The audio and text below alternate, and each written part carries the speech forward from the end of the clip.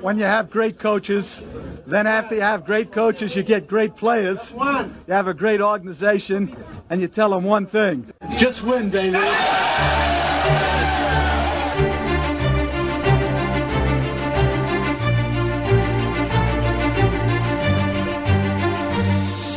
You are listening to Just Pod, Baby, a Las Vegas Raiders podcast brought to you by silverandblacktoday.com. And now your host, Evan Grote. Let's go, Raider Nation. It is draft week here on Just Pod, Baby. I am your host, Evan Grote, and thanks for being with me this week. Just Pod, Baby is brought to you by silverandblacktoday.com. We've got a fun show planned for you this week. It's all about the draft. That is where we will start, and that is where we will end tonight. And to help me do all of that is my co-host this week. It's been a while since we've had him on, but we do have him tonight. I know he's very excited about his New York Knicks. Let's say hello to Mo Moten.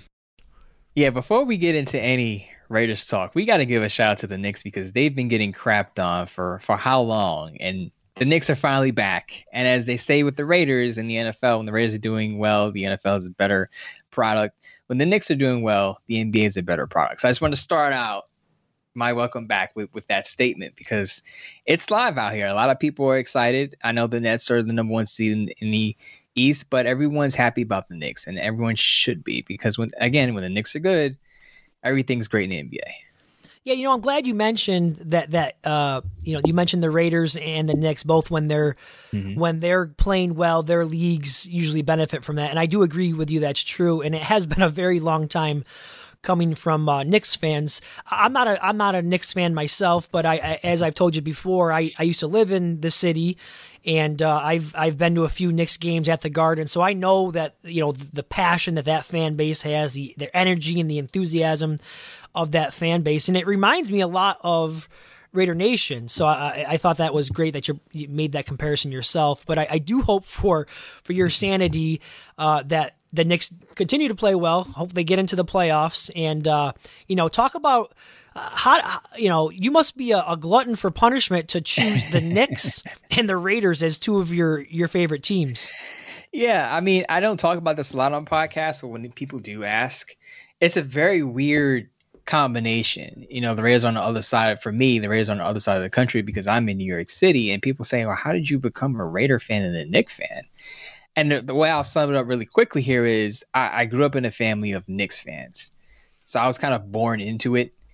And as far as Raiders are concerned, my personality and the Raiders' personality kind of being outcast growing up because going through schooling, I'm sure people probably don't know this, or maybe they do if they know me, but I was kind of in the middle. Like I wasn't a popular kid in school, but I wasn't like a nobody. I was kind of in the middle. Like I mixed with different groups of people. So I kind of saw myself as kind of an outcast in a way, even though I was inclusive with different groups in my younger schooling days. But I just felt like, people didn't understand me in certain areas. Like you have a group of friends, but they don't understand this side of your personality. You're with that group of friends, but they don't understand another side of your personality.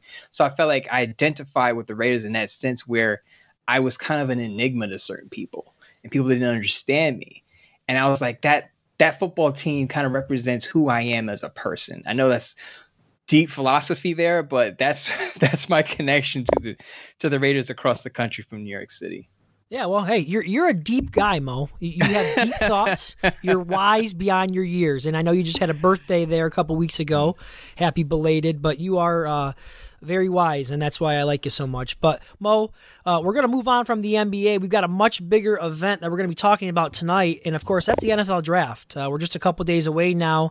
I'm not sure how you feel about the draft, Mo. We've never really spoke about this, but for me personally, it's probably top 5 sporting events on my calendar every year. I love the draft. I love the analyzing of the players that goes on in the past couple months, what we've been hearing, the speculation of where these players might go, the drama of the trades. I really can't get enough of it. My friends think I'm nuts. So I'm definitely looking forward to Thursday night. But, what we have planned for you guys tonight is, as he does the last 2 years, actually. This is the third year Mo and I have done this show. Mo comes through the week of the draft, and he normally runs through a full round one mock draft for all 32 teams. But this year, we changed it up slightly. What we're going to be doing this year is I'm calling it a dueling 6-round Raiders-only mock draft. And I say 6 rounds because the Raiders do have 8 picks this week in the draft, but none coming in round 7. So they'll be making all 8 of those picks in the first 6 rounds. So that's kind of the plan of attack for tonight. We're going to be revealing our picks. We'll alternate picks, Mo. And we'll give you guys a little bit of rationale, a little bit of thoughts process behind why we made those picks, and we can also kind of critique each other's picks, Mo. Just don't rip mine apart too much if you don't mind.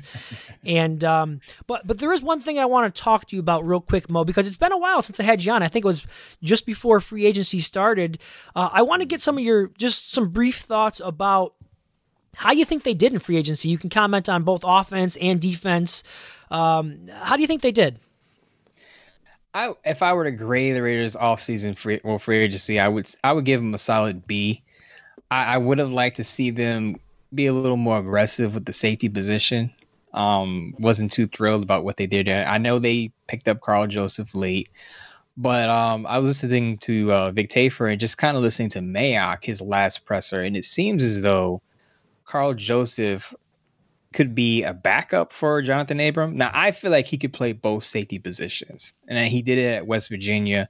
I believe he had a handful of picks his last year before he tore his ACL, and I think he has the range to play center field, read the quarterback, and I think that's his best position because you don't want to match him up against man on man against the tight end. It's not his strength, and he struggled there in his first stint with the Raiders. So I feel like he fits as a free safety. And I also retweeted something from Mike Mayock during Karl Joseph's draft year in 2016, where he said he raved about Karl Joseph's range and said he has the ability to play free safety. So I don't get why Karl Joseph would be a backup to Jonathan Abram. Of course, we'll see what happens during the draft, but I feel like they could have done better at the free safety position. There's a pick that caused a lot of controversy that I liked that a lot of people didn't, and that was Kenyon Drake. Big fan of Kenyon Drake coming out of Alabama, and I think him and Jacobs together, Gruden loves to run the ball. He wants to establish the run. Those two together, I put out an article in Bleacher Report, and I ranked them as the second best running back duo across the league.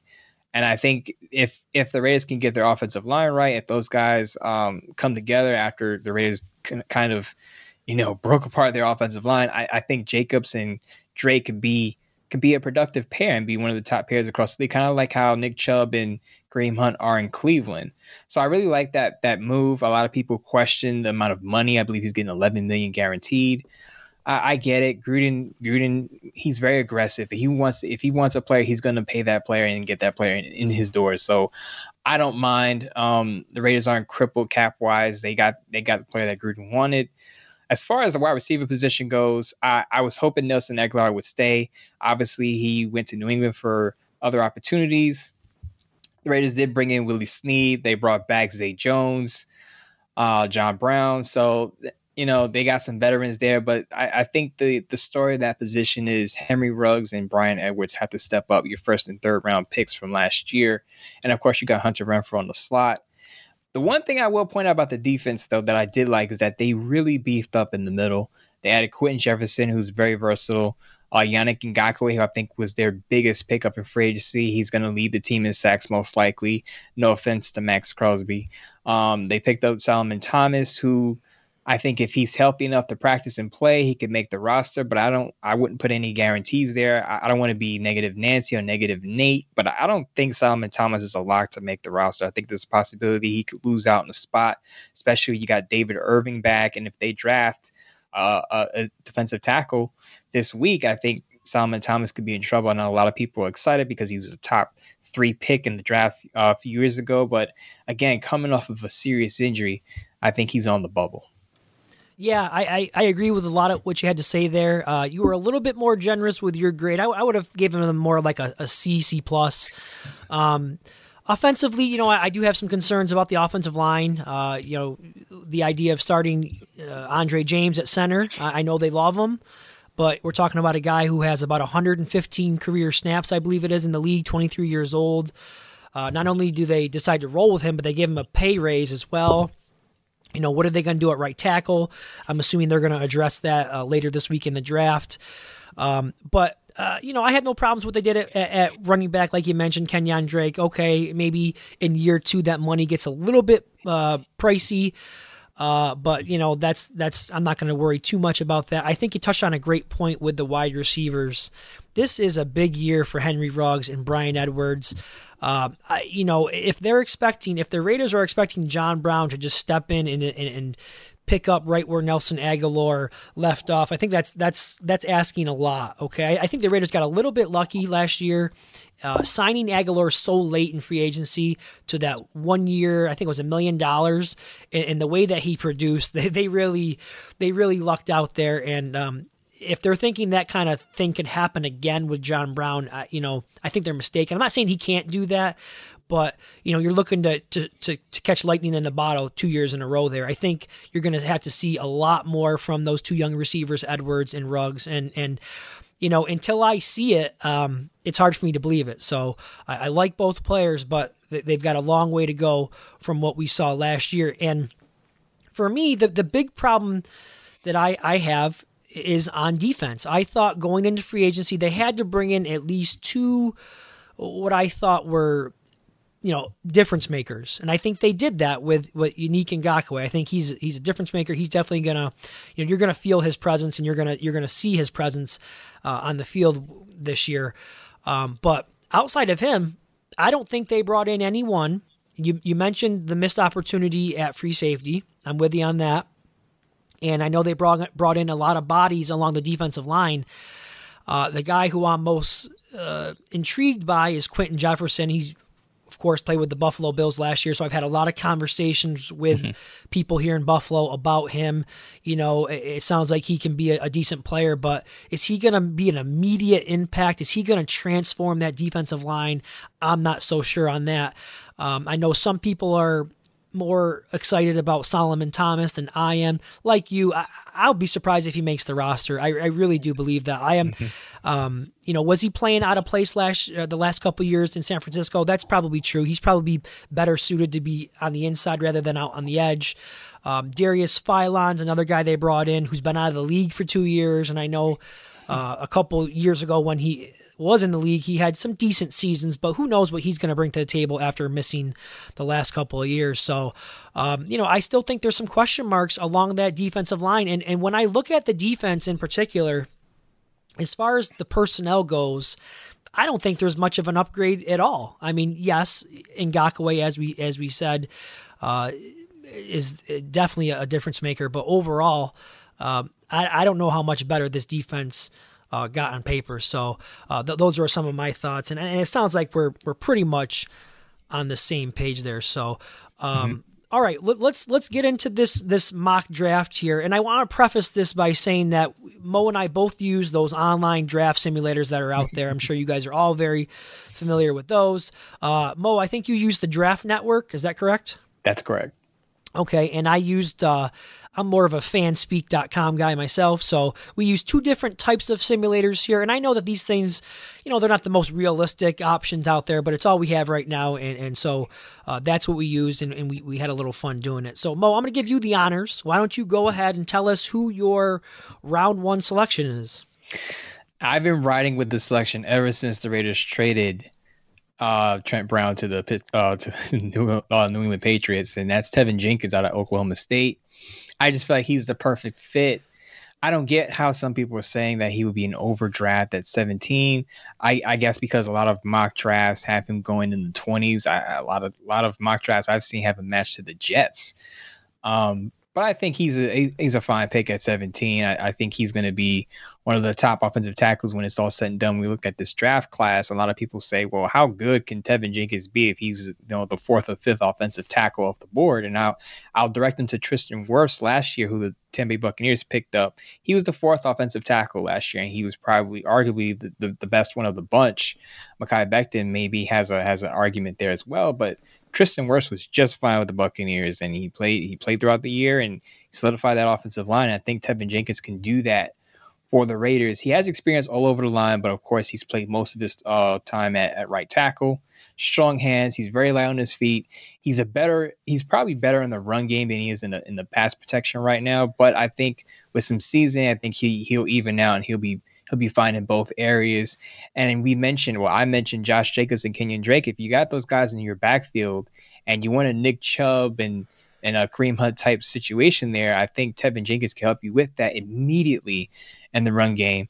I was on with Pritch and Clay a couple of weeks ago, and Pritch was on me about can Tevin Jenkins step in right away and start and handle guys like Bradley Chubb and Von Miller and Joey Bosa on the edge, and I think my answer was yes. I think Tevin Jenkins, he has the experience. He's played a lot of college football. This isn't a guy who was just a starter last year or for 2 years, I believe 3 years over the span. He's been the guy on Oklahoma State's offensive line. I think he's a tone setter also. And I think you get that at right tackle where you have Colton Miller, who's more of a fluid athlete. Tevin Jenkins isn't necessarily stiff, but he's more power than athletic. And I think he just has enough athleticism and movement to, again, solidify the offensive line for the Raiders going into the season.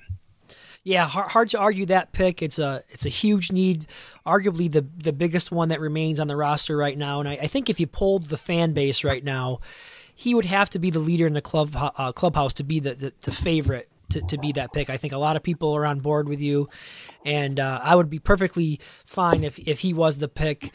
You mentioned the experience, 20 and the versatility. 26 starts at right tackle, 7 starts at left tackle, and he's also got 2 starts which came in his first year in 2017 at guard. So, obviously primarily a tackle, but does have a little bit of experience at guard, and I love that sort of thing. You mentioned some people were saying it might be a reach or maybe overdrafting him at that spot. I disagree with that. I don't think it's a reach there.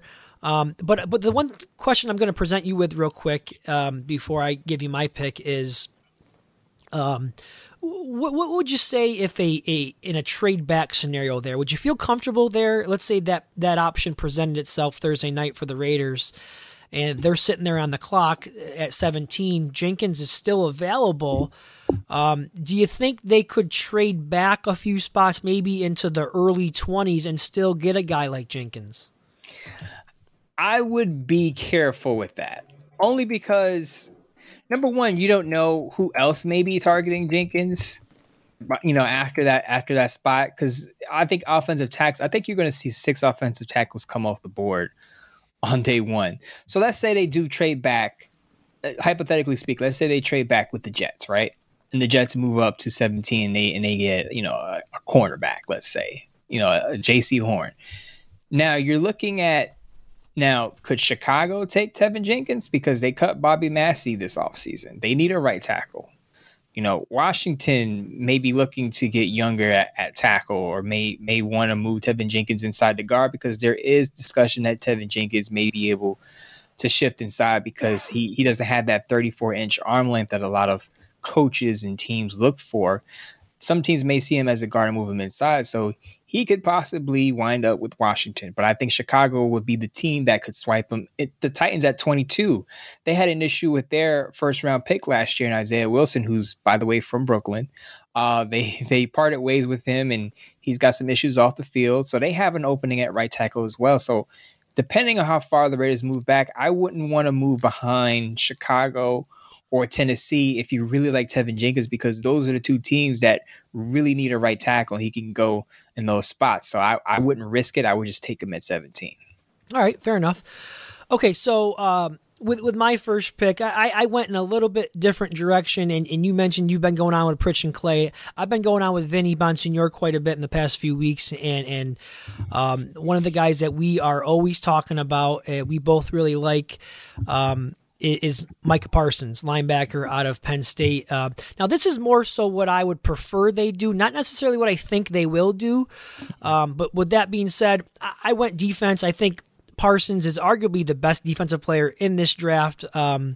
Will he be there at 17 is the question. There's a couple other teams that he would have to get past in order to make it to the Raiders. I think Denver is one of those teams who I keep seeing his name, being linked to in mock drafts. So that could be a problem there. But I do believe if he falls 217. I think you have to make him the pick.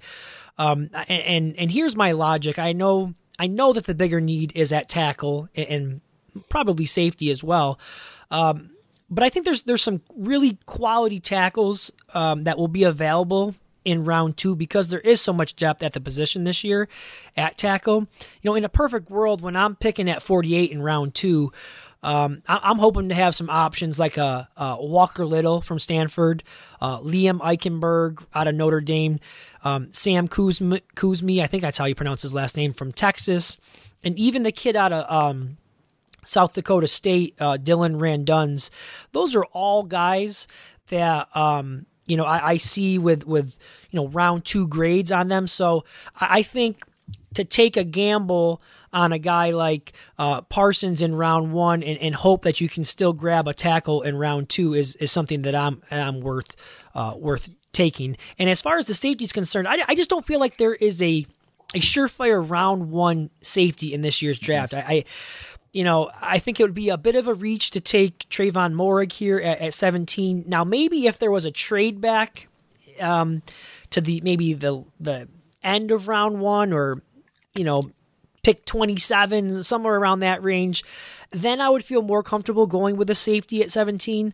But in this case, I went best player available, and that was Micah Parsons for me. Now, let me defend this pick, because I know some people out there are probably saying, "Oh, we just signed Corey Littleton and Nick Kwiatkowski a year ago, and they brought back Nicholas Morrow for $4.5 million." That is a 1-year deal, by the way, and Kwiatkowski carries only $2.5 million in dead cap space after this season, so he could be cut if they decided they wanted to move on from him. And I think Parsons steps in immediately, and he's a better option than both of those two guys right now, maybe even Littleton, to be perfectly honest with you. Gus Bradley, he is the new voice of this defense. I think his opinion and his voice carries a lot of weight with John Gruden. I do think there's a level of trust there.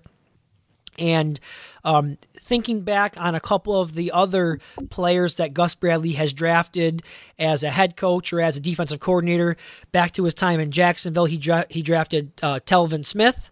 And just last year with the Chargers, I believe it was round 2, I think, they drafted Kenneth Murray out of Oklahoma. Oh, it was the first round. Okay. Traded back into the first round. That's right. That's right. That's right. Because they had Herbert and then they picked up Murray as well. So, so there's a little bit of a track record there with Bradley being aggressive, going to get a linebacker. And this guy, he can do it all. He can blitz, he can cover, he can tackle in the run game. He's sideline to sideline speed and all that. I mean, he ran a 4.38 40. The guy's a freak. And the bottom line is this, Mo. We talked about it a lot throughout the season. The Raiders had the 30th ranked defense in the NFL last year. I mentioned I thought they needed to add 2 difference makers in free agency. They got one in Ngakoue, and now I think they can make up for that by getting Parsons here in round 1. Yeah, I'm going to start off. First of all, I'm going to start off with the bad news. I'm going to burst your bubble a little bit. Go ahead. I know there's talk about Micah Parsons possibly falling in the draft. I don't believe he will. I don't think he gets out of the top 10. If Detroit doesn't move out of the 7th spot, if Detroit Lions stay in the 7th spot, I think they're going to select Micah Parsons. Because I think, as you do, I think he's a difference maker in the middle of a defense, and he can do different things. He can stop the run, he can rush the passer. So I think his value will be up. Now, the reason people think he's going to fall is because of some off-field things. I mean, people listening to our podcast, your podcast, you could just Google the things that Parsons has been involved with on the collegiate level. Not great things, but again, not things that necessarily would make him fall that far, to me, in my opinion, to the middle of the first round. So I think he's going to go in the top 10. And other than Detroit, I would say Denver is another spot that may pick him up. But I think he's a guy that you have to have as a difference maker early in the first round. Now, let's say he does fall and he is the pick for the Raiders. I would say it's a great pick. I do agree with you. Even though you have Kwiatkowski and Corey Littleton and Tanner Muse and Nicholas Morrow there, you could still upgrade. Best player available strategy is what you would be looking at in that position. I actually think that you don't necessarily have to use Micah Parsons as a middle linebacker. I think he's good enough where you can line him up as a Sam on the strong side because he can rush the passer. So that gives the Raiders an extra defender who can get to the quarterback, and that's what the Raiders really need. You mentioned Gus Bradley's history, and you mentioned Kenneth Murray. A lot of Raider fans wanted Kenneth Murray last year. Turns out he went to the Chargers. So when you mentioned that, it kind of brought back memory, and I'll say the pick makes sense. And I think if Michael Parsons is there at 17 and Tevin Jenkins is there at 17, it'll be close. And I would still want Tevin Jenkins, but I wouldn't be mad if they went Parsons. All right, fair enough. All right, Mo, tell us what you got in round 2. I've been riding with this guy for maybe a good part of 2 months, Richie Grant out of UCF. I just think he's the guy, and I agree, just to go back to what you said about safeties in the first round, I totally agree with you. I would not draft any safety at 17. I don't think any of the safeties in this draft are worth that spot. Xavier McKinney was the best safety in last year's draft, and he went at the beginning of the second round to the Giants. And I don't think either of these safeties, to me, because of McKinney's versatility, I don't think either of these safeties are going to be as good as McKinney years down the line. But my guy would be Richie Grant. I actually have him rated higher than Merrick out of TCU. But I think Richie Grant is your prototypical single high safety. Maybe he could play split safety in certain schemes. 72 tackles in 3 out of 4 seasons, which I think is something that's not going to be his main duty to get tackles in the box. But you want a guy who can at least tackle that position. Usually free safeties are known as guys who are coverage guys, but you want a guy that can also stop a guy if he breaks free down the field. 10 deceptions, 17 pass breakups in the last 3 years, has great eye discipline. And again, he has the range to play single high in Gus Bradley's cover 3 zone system. So I think he, to me, in the second round, I think he's the pick. A lot of people think he may not be available at 48. Some people feel like the Raiders may have to move up a few spots to get him. I don't see that, because in the NFL, if you look at the way safeties are paid and how they linger around in free agency and how they last during drafts, safeties are not a premium position. So typically you're going to have good safeties available. I think Richie Grant will be available at 48. If he's not, my sleeper guy is Jamar Johnson out of Indiana. I think he's a guy people need to watch out for, even though he has 1 full year of starting at the position. I think I compare him to Julian Blackmon last year, who went to the Colts out of Utah. Julian Blackmon had an injury. I believe he tore his ACL. He's flourishing now with the Colts. I compare Jamar Johnson to him. That's my backup safety if Richie Grant isn't available. But I think Richie Grant is the pick at 40 if he's there. We talked about the safety position. The Raiders did sign Carl Joseph, but there's some talk from Vic Tafur that he's more of a backup to John Abram at strong safety than a free safety. We'll see. I disagree with that, but I think regardless, you pick up Richie Grant and he's your starting safety week 1. Yeah, another very sensible pick there, and I like what you've done here. You check off the 2 biggest needs on the roster with 2 guys that I really like, and in regards to Richie Grant, you have been on him for a while. Shows you're a loyal guy, Mo. You've been on Tevin Jenkins. Everything. You have not gotten off those guys, which is good. And we really saw Richie Grant stock really just grow and grow and grow ever since he had that strong showing at the Senior Bowl. So, and one of the things that you mentioned about him that I really like that attracts me to him is the production, the ball skills, 7 forced fumbles and 10 interceptions in 4 seasons. So that's something that this Raiders defense obviously has been lacking in the last few years is the ability to take the ball away. So I think he would definitely help out in that area. So good pick there, Mo. For my round 2 pick, much like my first round pick, if this player falls to 48, which I'm not so sure will happen, but in this mock that I did for this show, he was there, so I took him. I think the Raiders would also be thrilled in this scenario. I went with tackle Sam Cosmi out of Texas, and I use Dane Brugler's draft guide kind of as my Bible. That's really what I go off of when I study these prospects, and he's got a 2nd round grade on him. So I do think it's possible that he will be there. You mentioned you think 6 tackles will go in round 1. Do you think Cosmi is one of those guys, or do you think he falls to round 2? Actually, I have a round 2 grade on him. I think it of course it really depends on where the run of tackles how it goes because you got Darisaw in there. We mentioned Tevin Jenkins, of course. Penei Sewell is probably a top guy. Rashawn Slater is probably a top guy. Yeah. But I think Cosby could be in the conversation. Some people may like Jalen Mayfield out of Michigan. He didn't necessarily test well, not the most athletic tackle. Cosby to me is more in the Colton Miller lane, and I'll explain that as he's more of an athletic tackle, more of a fluid mover. He kind of has the same profile as Colton Miller when he came out in 2018, where they both had experience at both tackle positions. But it's kind of, I believe Colton Miller had more experience at right tackle. I believe he had 2 years at right tackle and 1 year at left tackle, whereas Cosby, I believe, has 1 year at right tackle and 2 years at left tackle. So he has the position versatility. We can play on both sides. He's athletic. He's not necessarily a physical tackle. Again, he's more of an athletic guy who you want in the zone blocking scheme. So as far as the template goes, if you're looking at what the Raiders did with Colton Miller and you're saying they want a player like Colton Miller, I think Cosby is the closest thing in this draft class to a Colton Miller if you want to plug him in on the other side of the line. Well, Mo, great minds think alike, because you must have been reading directly from my notes there with that last comment you just said there about your comparison with Colton Miller, because I have that written down right here in my notes. He reminds me of Colton Miller coming out of UCLA. Both of those guys were really athletic guys. Cosby ran a 4.85 40. That's pretty impressive for a guy 314 pounds. And much like Miller needed to do after his rookie year, he may need to add some strength and some size to that frame of his. And, he might have trouble early on handling, a bull rush, that kind of thing, much like Colton Miller did. But again, I couldn't agree with you more there.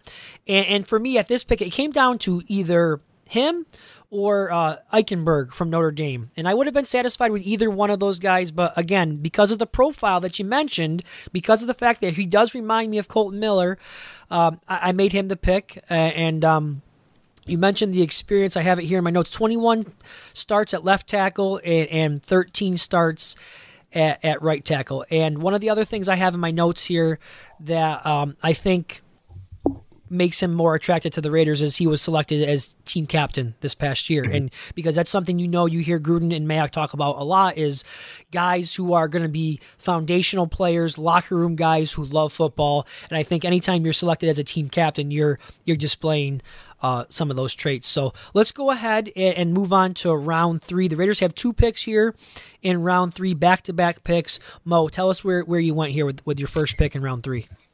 The first pick, I was surprised this guy was available, and I went with Davion Nixon out of Iowa. And I think some people have him in the first round. I don't think that's going to happen. I think if any defensive tackle goes in the first round, it'll be Christian Barmore out of Alabama. Though if Davion Nixon does go first round, I wouldn't necessarily be surprised. Matt Miller, who used to work for Bleacher Report, said he wouldn't be surprised if Levi Onwuzurike goes in the first round, who's another defensive tackle out there, but that's another conversation. But I think Davion Nixon in round 3 is great value because all of the Raiders, and I talked about it, the Raiders did beef up the middle of their defensive line. A lot of those contracts are 1-year deals, and the Raiders are going to need long-term players in the middle of that line to solidify that pass rush, that inside-out pass rush, to help Max Crosby, to help Clelin Ferrell, to help Yannick Ngakoue get to the quarterback. So they're going to need guys to eat up some blocks and also to rush the passer. As many people may know, the Raiders did let go of Mo Hurst. And I think they're going to need some young guys in the middle of that line. Davion Nixon, 6'3", 313 pounds with 38 1/8 inch arms. So big guy, long arms. It was kind of like a slanted nose in a 2-gap scheme on the collegiate level, so he has some position versatility. Maybe he can move around. He led the nation in tackles for loss, 13.5 last season. So that's something. There's production there. He's an aggressive, downhill, penetrating defensive tackle. And again, that's what the Raiders need up front. Yeah, Brugler has him with a round 3 grade. So I think I have seen him kind of all over the board, but I think I wouldn't be surprised to see him somewhere there on day 2. And we talked about the athletic ability of Cosme for a guy 314 pounds. Nixon clocks in at 313 pounds, and he ran his 40 in 4.8 seconds. So this guy can move. Did you see the clip of him on that interception return that he had, Mo? Yes. The guy can move. He can really move for a big man. He plays with a very quick first step. He's got an explosive first step, and the Raiders need a disruptor on the inside. It would definitely do wonders for those guys out on the edge. It's been a long time since they had somebody that could make plays in the backfield from the interior. So yeah, I do like that pick. Now my first pick in round 3 is I finally went out and got a safety, and I'm going to go with Andre Cisco from Syracuse. Now, this pick has the potential to either be really good for the Raiders or totally blow up in their face, and I'll explain why. On one hand, Cisco is super athletic, plays with great range on the back end. He's not afraid of contact at all. He'll come up and run support, and he'll hit you. Very much like Jonathan Abram in that aspect of the game. And also, he was very highly productive in college. In 3 seasons, he had 29 passes defended and 13 interceptions. He's a ball hawk back there. And as we spoke about with Richie Grant, this Raiders defense desperately needs somebody that can create takeaways, because they just have not been very good in that area really since 2016 when they were second in the league, and that's when they went to the playoffs. So they got to get better there. They just have not forced enough turnovers in recent years, and I think Andre Cisco comes in and can fix that immediately. But here's the big but with this guy, and this is why it concerns me. To pair him up with Jonathan Abram, that concerns me because, because Cisco has that aggressive style of play. And he has the tendency to give up big plays. So for every great play, every turnover that he creates, he'll give up a 40-yard touchdown as well. In 2019, he gave up 7 touchdowns. And another thing that gives me a little bit of pause about him is his injury history. He was banged up a little bit in 2019, missed a couple games, and then this past season in 2020, he missed the final 8 games of the year with a ACL injury. So, he does come with some injury concerns. There are some warts on him, no doubt, but if you can get him to harness some of that recklessness that he brings and get him to play a little bit more under control within himself and a little bit more, making some smarter decisions out there, I think he could be a really good player in the league. Yeah, you're either going to have Raider Nation screaming cheers or pulling out what's left of their hair with Jonathan Abram and Cisco back there. And that's probably the main reason I stayed away from Cisco. A lot of people, when I tweet about Richie Grant, a lot of people bring up Andre Cisco. And shout out to him. He's from Queens, New York, by the way. But I also bring up that that aggressiveness can also get you in trouble. You want a player who's aggressive and not afraid to make a play on the ball, but sometimes that could be a drawback. And do you really want 2 aggressive safeties in your defensive backfield? I would prefer one guy that's more cerebral, and then that can kind of balance out with Abrams' aggressiveness. I wouldn't be mad at the pick because he does what the Raiders need, and that's a guy who can get the football, turn the football over, and get some takeaways. They absolutely need that. Gus Bradley would just need to pull him aside and say, hey, sometimes just make the right play. You don't need to make the home run play. You don't need to make the game-winning play. Just make a play. And I think if they can harness that, he'll be fine. Yeah, no, I totally agree with you there. It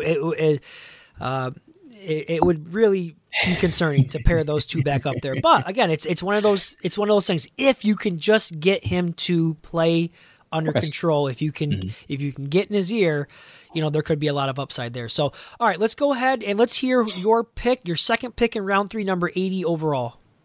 Now, this pick was tough for me because Carlos Basham was also on the board, and I really like Carlos Basham. To me, he's an unpolished version of Clelin Ferrell, but a better pass rusher, and I think the Raiders would really go for that. But I went with Peyton Turner out of Houston, and I went with Peyton Turner because I think he has a higher ceiling, whereas Basham, I think, not that he is what he is right now, but I think as far as his pass rushing moves, I don't know if he can develop that much in that area because he's not the most athletic defensive tackle. I mean, he's light on his feet, but he doesn't have that athletic profile compared to a Peyton Turner who does and also has 35-inch arms. So this is a guy that I think is still growing at the position.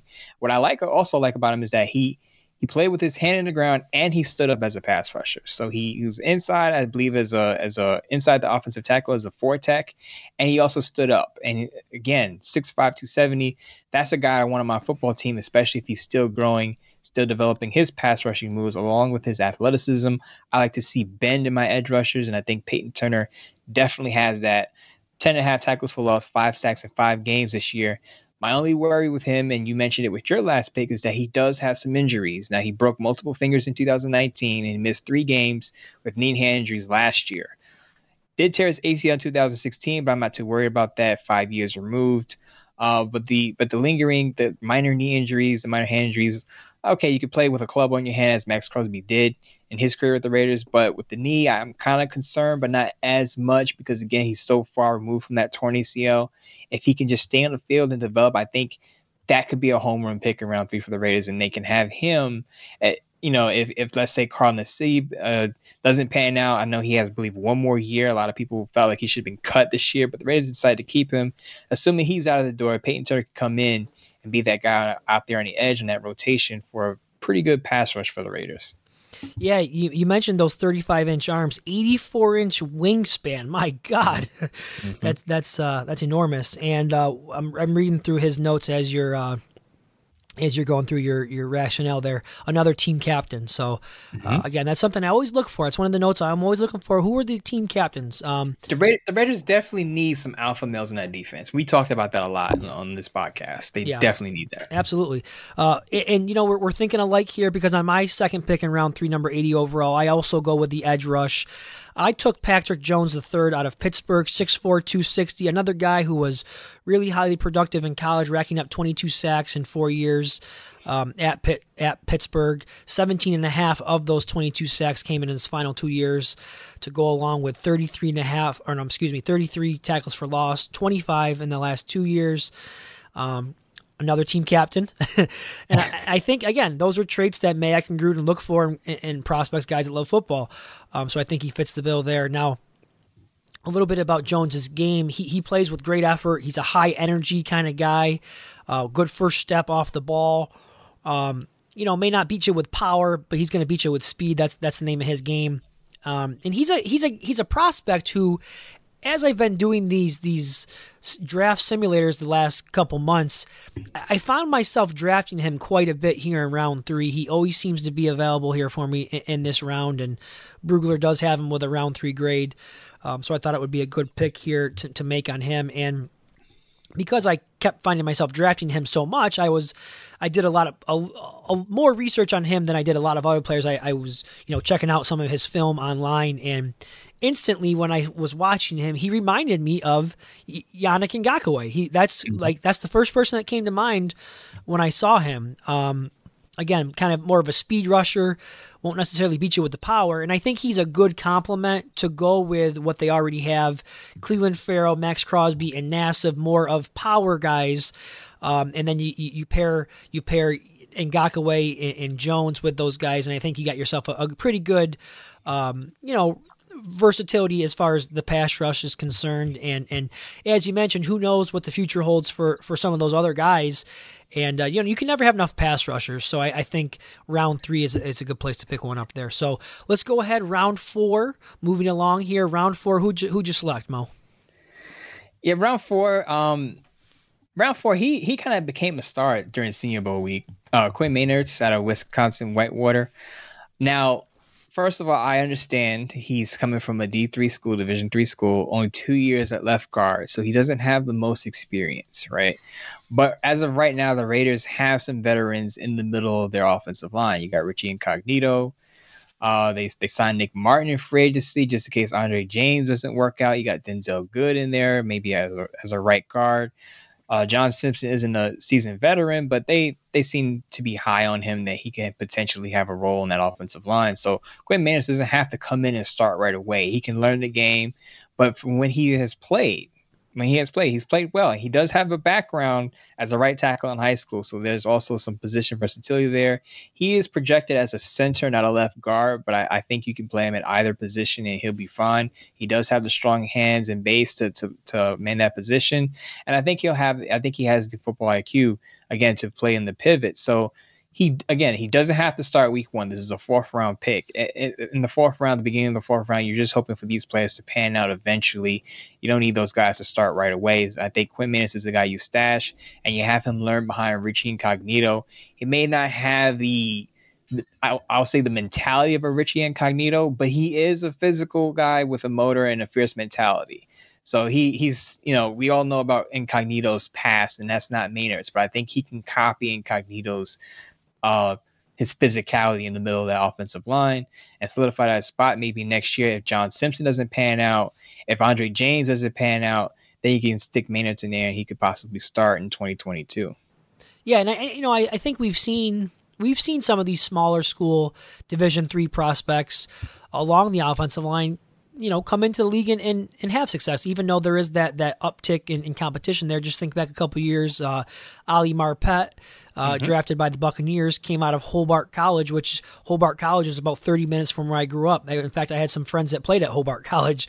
So, obviously it can happen in Wisconsin Whitewater, where Marinez comes from, is a powerhouse in Division III. They're usually one of the top 5 schools, always competing for the Stag Bowl, which is the Division III national title game. So good pick there.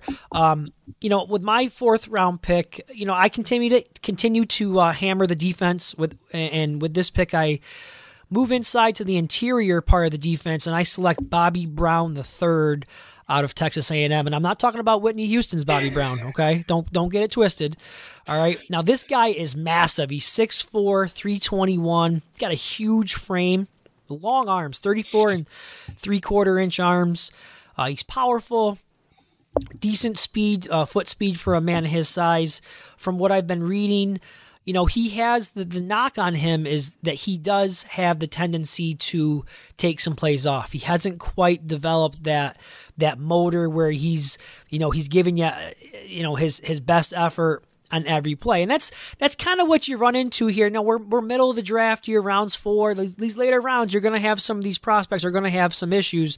Nobody's a sure thing at this point in the draft, but if he can get with a coach like a Rod Marinelli who can get his hands on him and develop him, get him to clean up some of those issues that he has all the traits that you look for to be a very good defensive tackle. And we've talked about it. There's a lot of depth that they brought in along that defensive line. You talked about Nixon not having to rush him in. Same thing goes for this pick here with Brown. He could take a year to develop and see if there's some upside there with him. And so there's no need to really rush him in to play. So my pick there is Bobby Brown. Mo, let's move on to round 5. The Raiders have 2 picks again in this round. Let's hear where you went with these 2.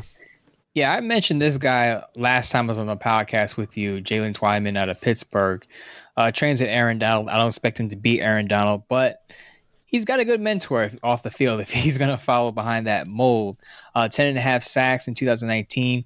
He did opt out of 2020, and I want to get into that because that's a big thing with the Raiders. Mike Mayock talked about that they're having a spirited discussion on whether to draft guys who opted out of the 2020 season. And I think at the end of the day, as Mayock also said, you have to look at the circumstance. Did this player just opt out because he just wanted to prepare for the NFL and just look ahead to the pros?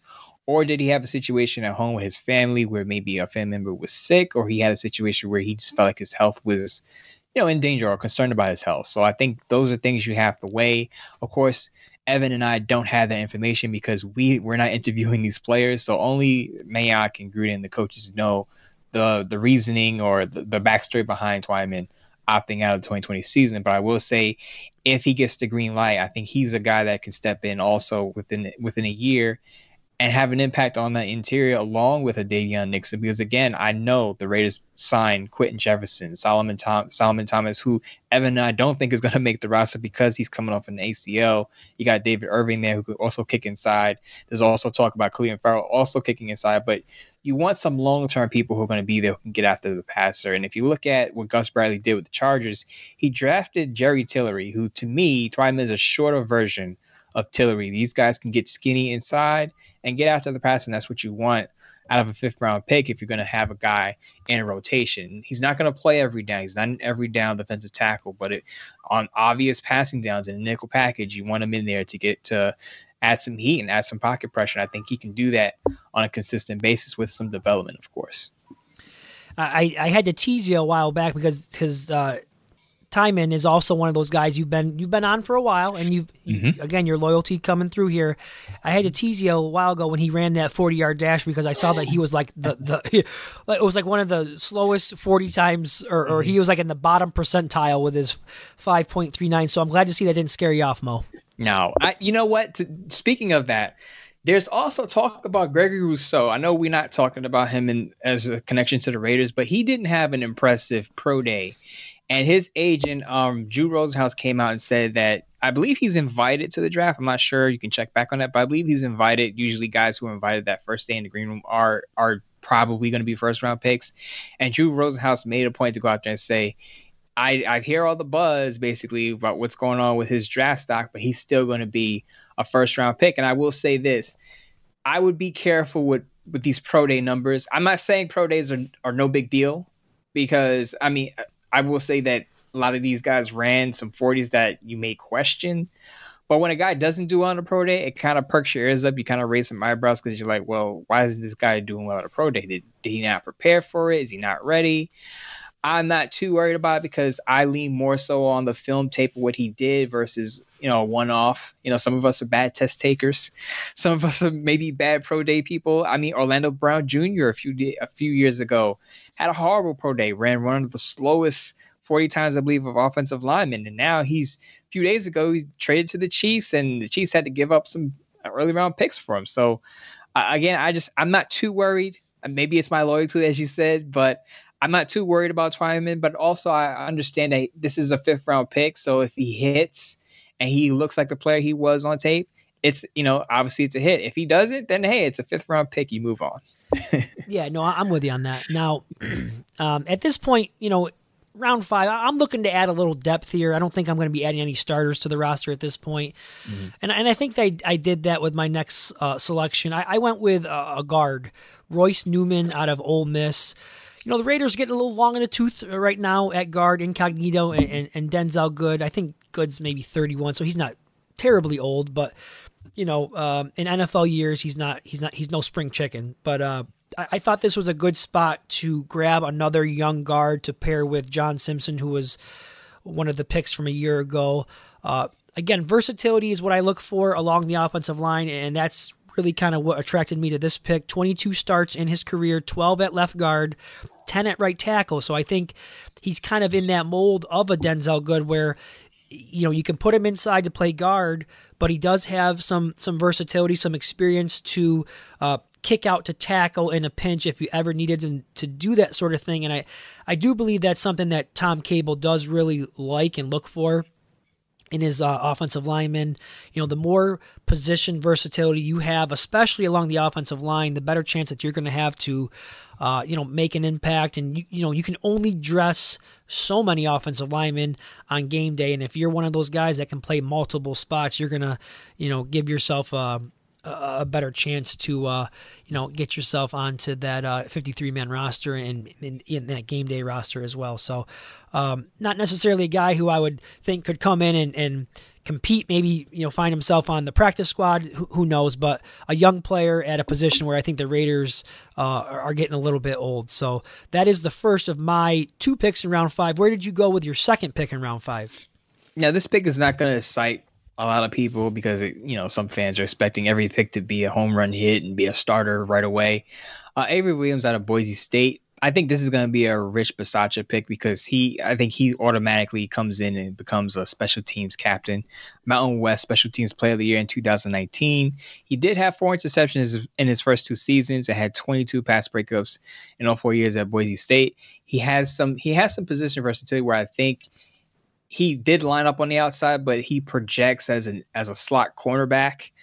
I believe he's under 5'10", about 180 something pounds. So he's definitely going to play inside, kind of like an Amik Robertson, who I think deserves a bigger conversation. Where I think the position deserves a bigger conversation. And I don't hear it talked about a lot, but I think the Raiders have a situation in the slot where they need to add more depth or someone to compete for that spot, because Nevin Lawson's going to be suspended to begin the season, but obviously Nevin Lawson is not the long-term solution at the spot. And Amik Robinson played on the outside at Louisiana State, and Mayock brought up the fact that him having to shift positions, he wasn't able to get his grasp on that role. So I think you're going to have somebody in the slot to compete with him. And I think Avery Williams can do that.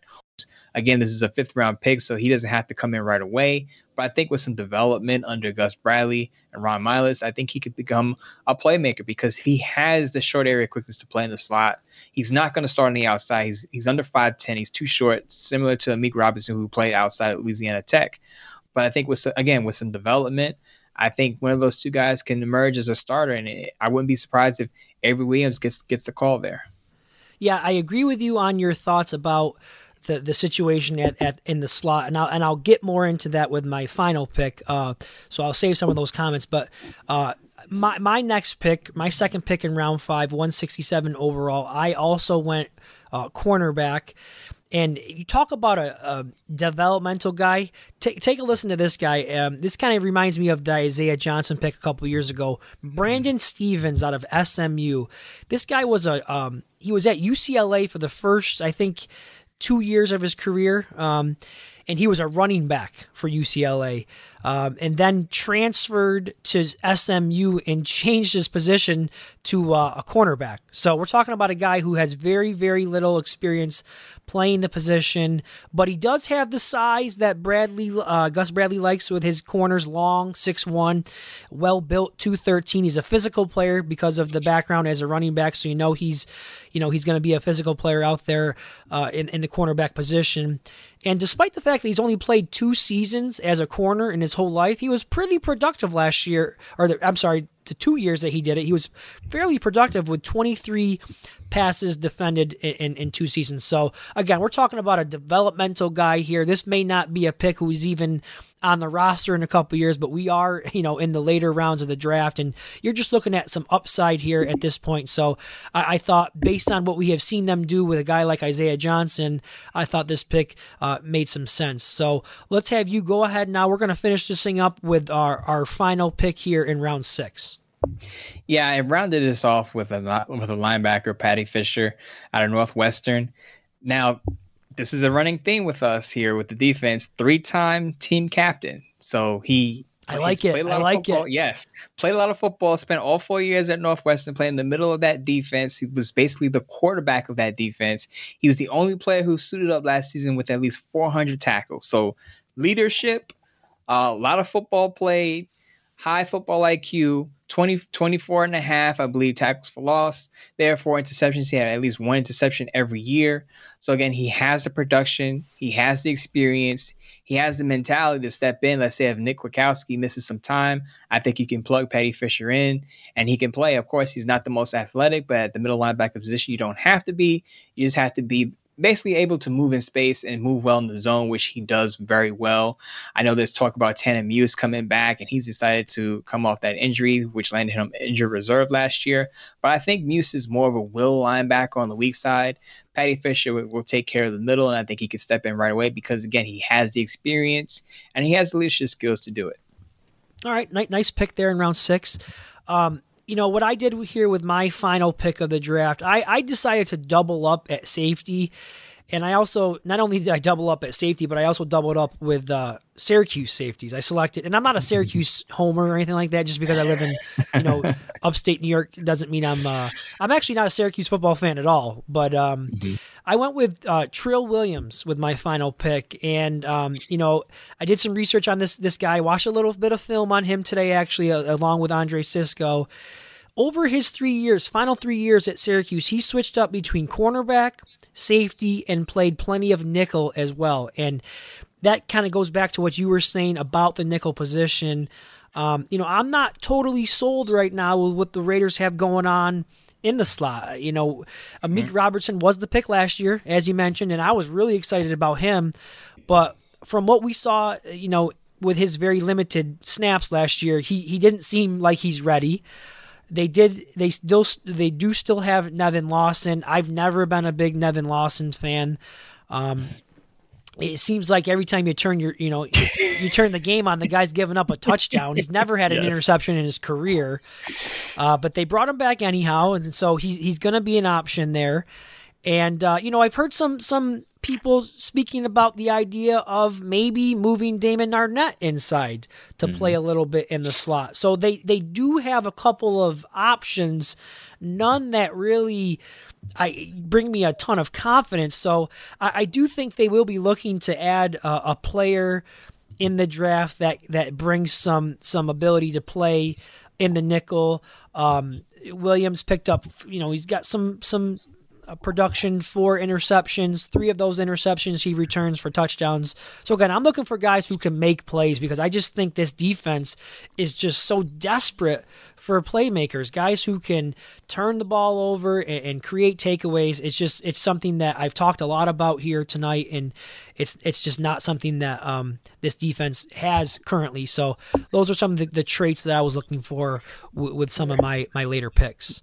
Really quick though, about the slot position, it kind of baffles me, because throughout the offseason, we always talk about, and not we, but other sites and outlets always talk about what does the team need? What does that team need? What are the team's position needs? And how do you rank them? And I barely heard about the slot position with the Raiders. And I think that's one of the bigger needs, because just like you, I'm not sold on any of the options there. Now, I think option 1A would probably be, option 1 is probably Nevin Lawson, but again, he's going to serve a 2-game suspension to start the season. So are you going to start Amik Robinson there?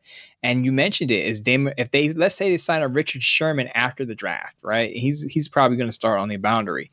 Are you going to move Damon Arnette inside? I know he has experience there on the collegiate level, but he played the whole year on the outside. So are you really confident in that move for him coming out week 1? So I don't understand why there's not a more robust conversation about the slot position with the Raiders. I guess people, again, assume that Amik Robinson is the guy. Like you, I was high on him coming out of the draft last year, but he hasn't shown anything yet. And I understand he was moving from the boundary to the inside, so it's going to be a little shaky for him coming in last year.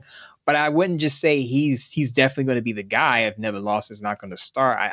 I really believe the Raiders need some fierce competition there in order to solidify the position. Yeah, all true stuff and thoughts that I definitely share with you. Now, so that was our round 6 or our 6-round dueling mock drafts. Feel free to reach out to us on Twitter after you give a listen to the podcast. DM us, let us know what you think about some of the picks that we made, and don't be afraid to beat us up too much. And Mo, before I let you go, just one thing that I was thinking as as we were working our way through this draft, and just kind of one last thing that I want to ask you about before we say goodbye here. I look at your draft. It looks like you have 2 offensive players, both being offensive linemen. Mm-hmm. And I think for me, I have the same. No skill players drafted, Mo. No. Do you think would you be surprised at all, okay, if Gruden, because he loves his offensive players, would you be at all surprised if he did somehow, work a skill player, perhaps a running back or a wide receiver? Is this the year that he maybe drafts a developmental quarterback? What's your take on that? Just to keep it short, I will say this. I feel like he touched all the bases in free agency. I mean, I mentioned it early in the show. Willie Snead, John Brown, brought back Zay Jones, added Kenyon Drake, didn't release Jalen Richard, who's still there. Theo Riddick is still on the roster. I don't think you need any more skill position players. Darren Waller, of course, has a tight end position down.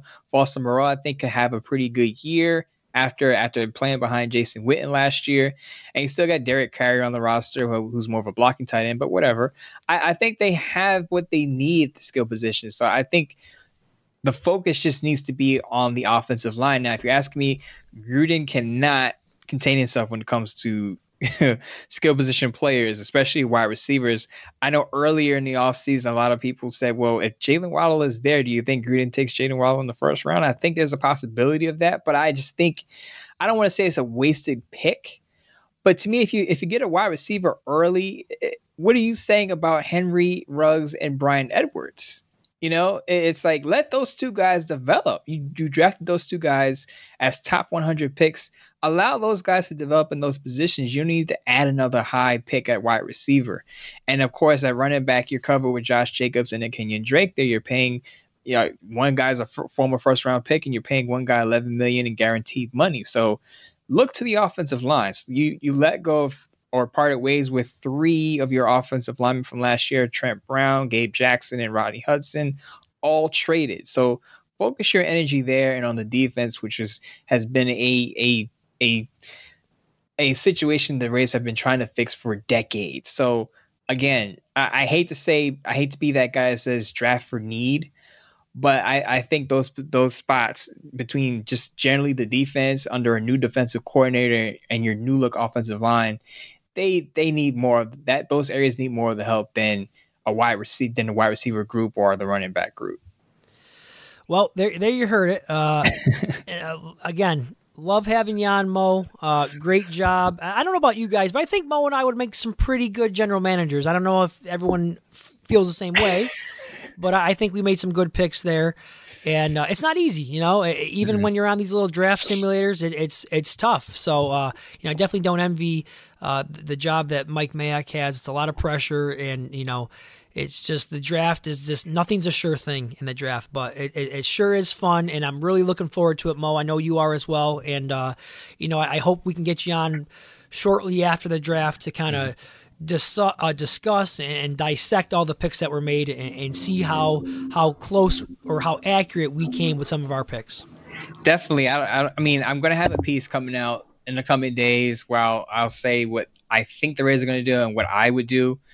Most of the picks are, if you listen to this podcast and this show, then you're going to be familiar with a lot of picks that I'm going to make, but I'll just hash it out for you guys if you want to read it or whatever. But I will be back on hopefully with you to talk about these picks. I will say to the people out there, prepare for some surprises, because the Raiders are good for that over the past few years with Gruden, with Mayock. There's always a surprise pick that we didn't research, we didn't look at, or we didn't consider that the Raiders are eyeing. So just look out for that this week and enjoy the draft. You too, Mo. We'll get you back on. Thanks again for your time, and go Knicks. Definitely. Appreciate you. All right. That was a fun time. I always look forward to doing this show each year with Mo, our little mock draft special. So I hope you guys enjoyed it as well. All right, guys, that is going to do it for this week's episode of Just Pod Baby. It's a big week, draft week. 8 picks in the first 6 rounds for the Raiders. Hope you guys are all set. Hope all your research is done. Your scouting is done. Now it's time to just sit back, relax, and enjoy. And let's hope that Mayock and Gruden make all the right picks. For my co-host, Mo Moton, I am Evan Grote, and as always, just win, baby.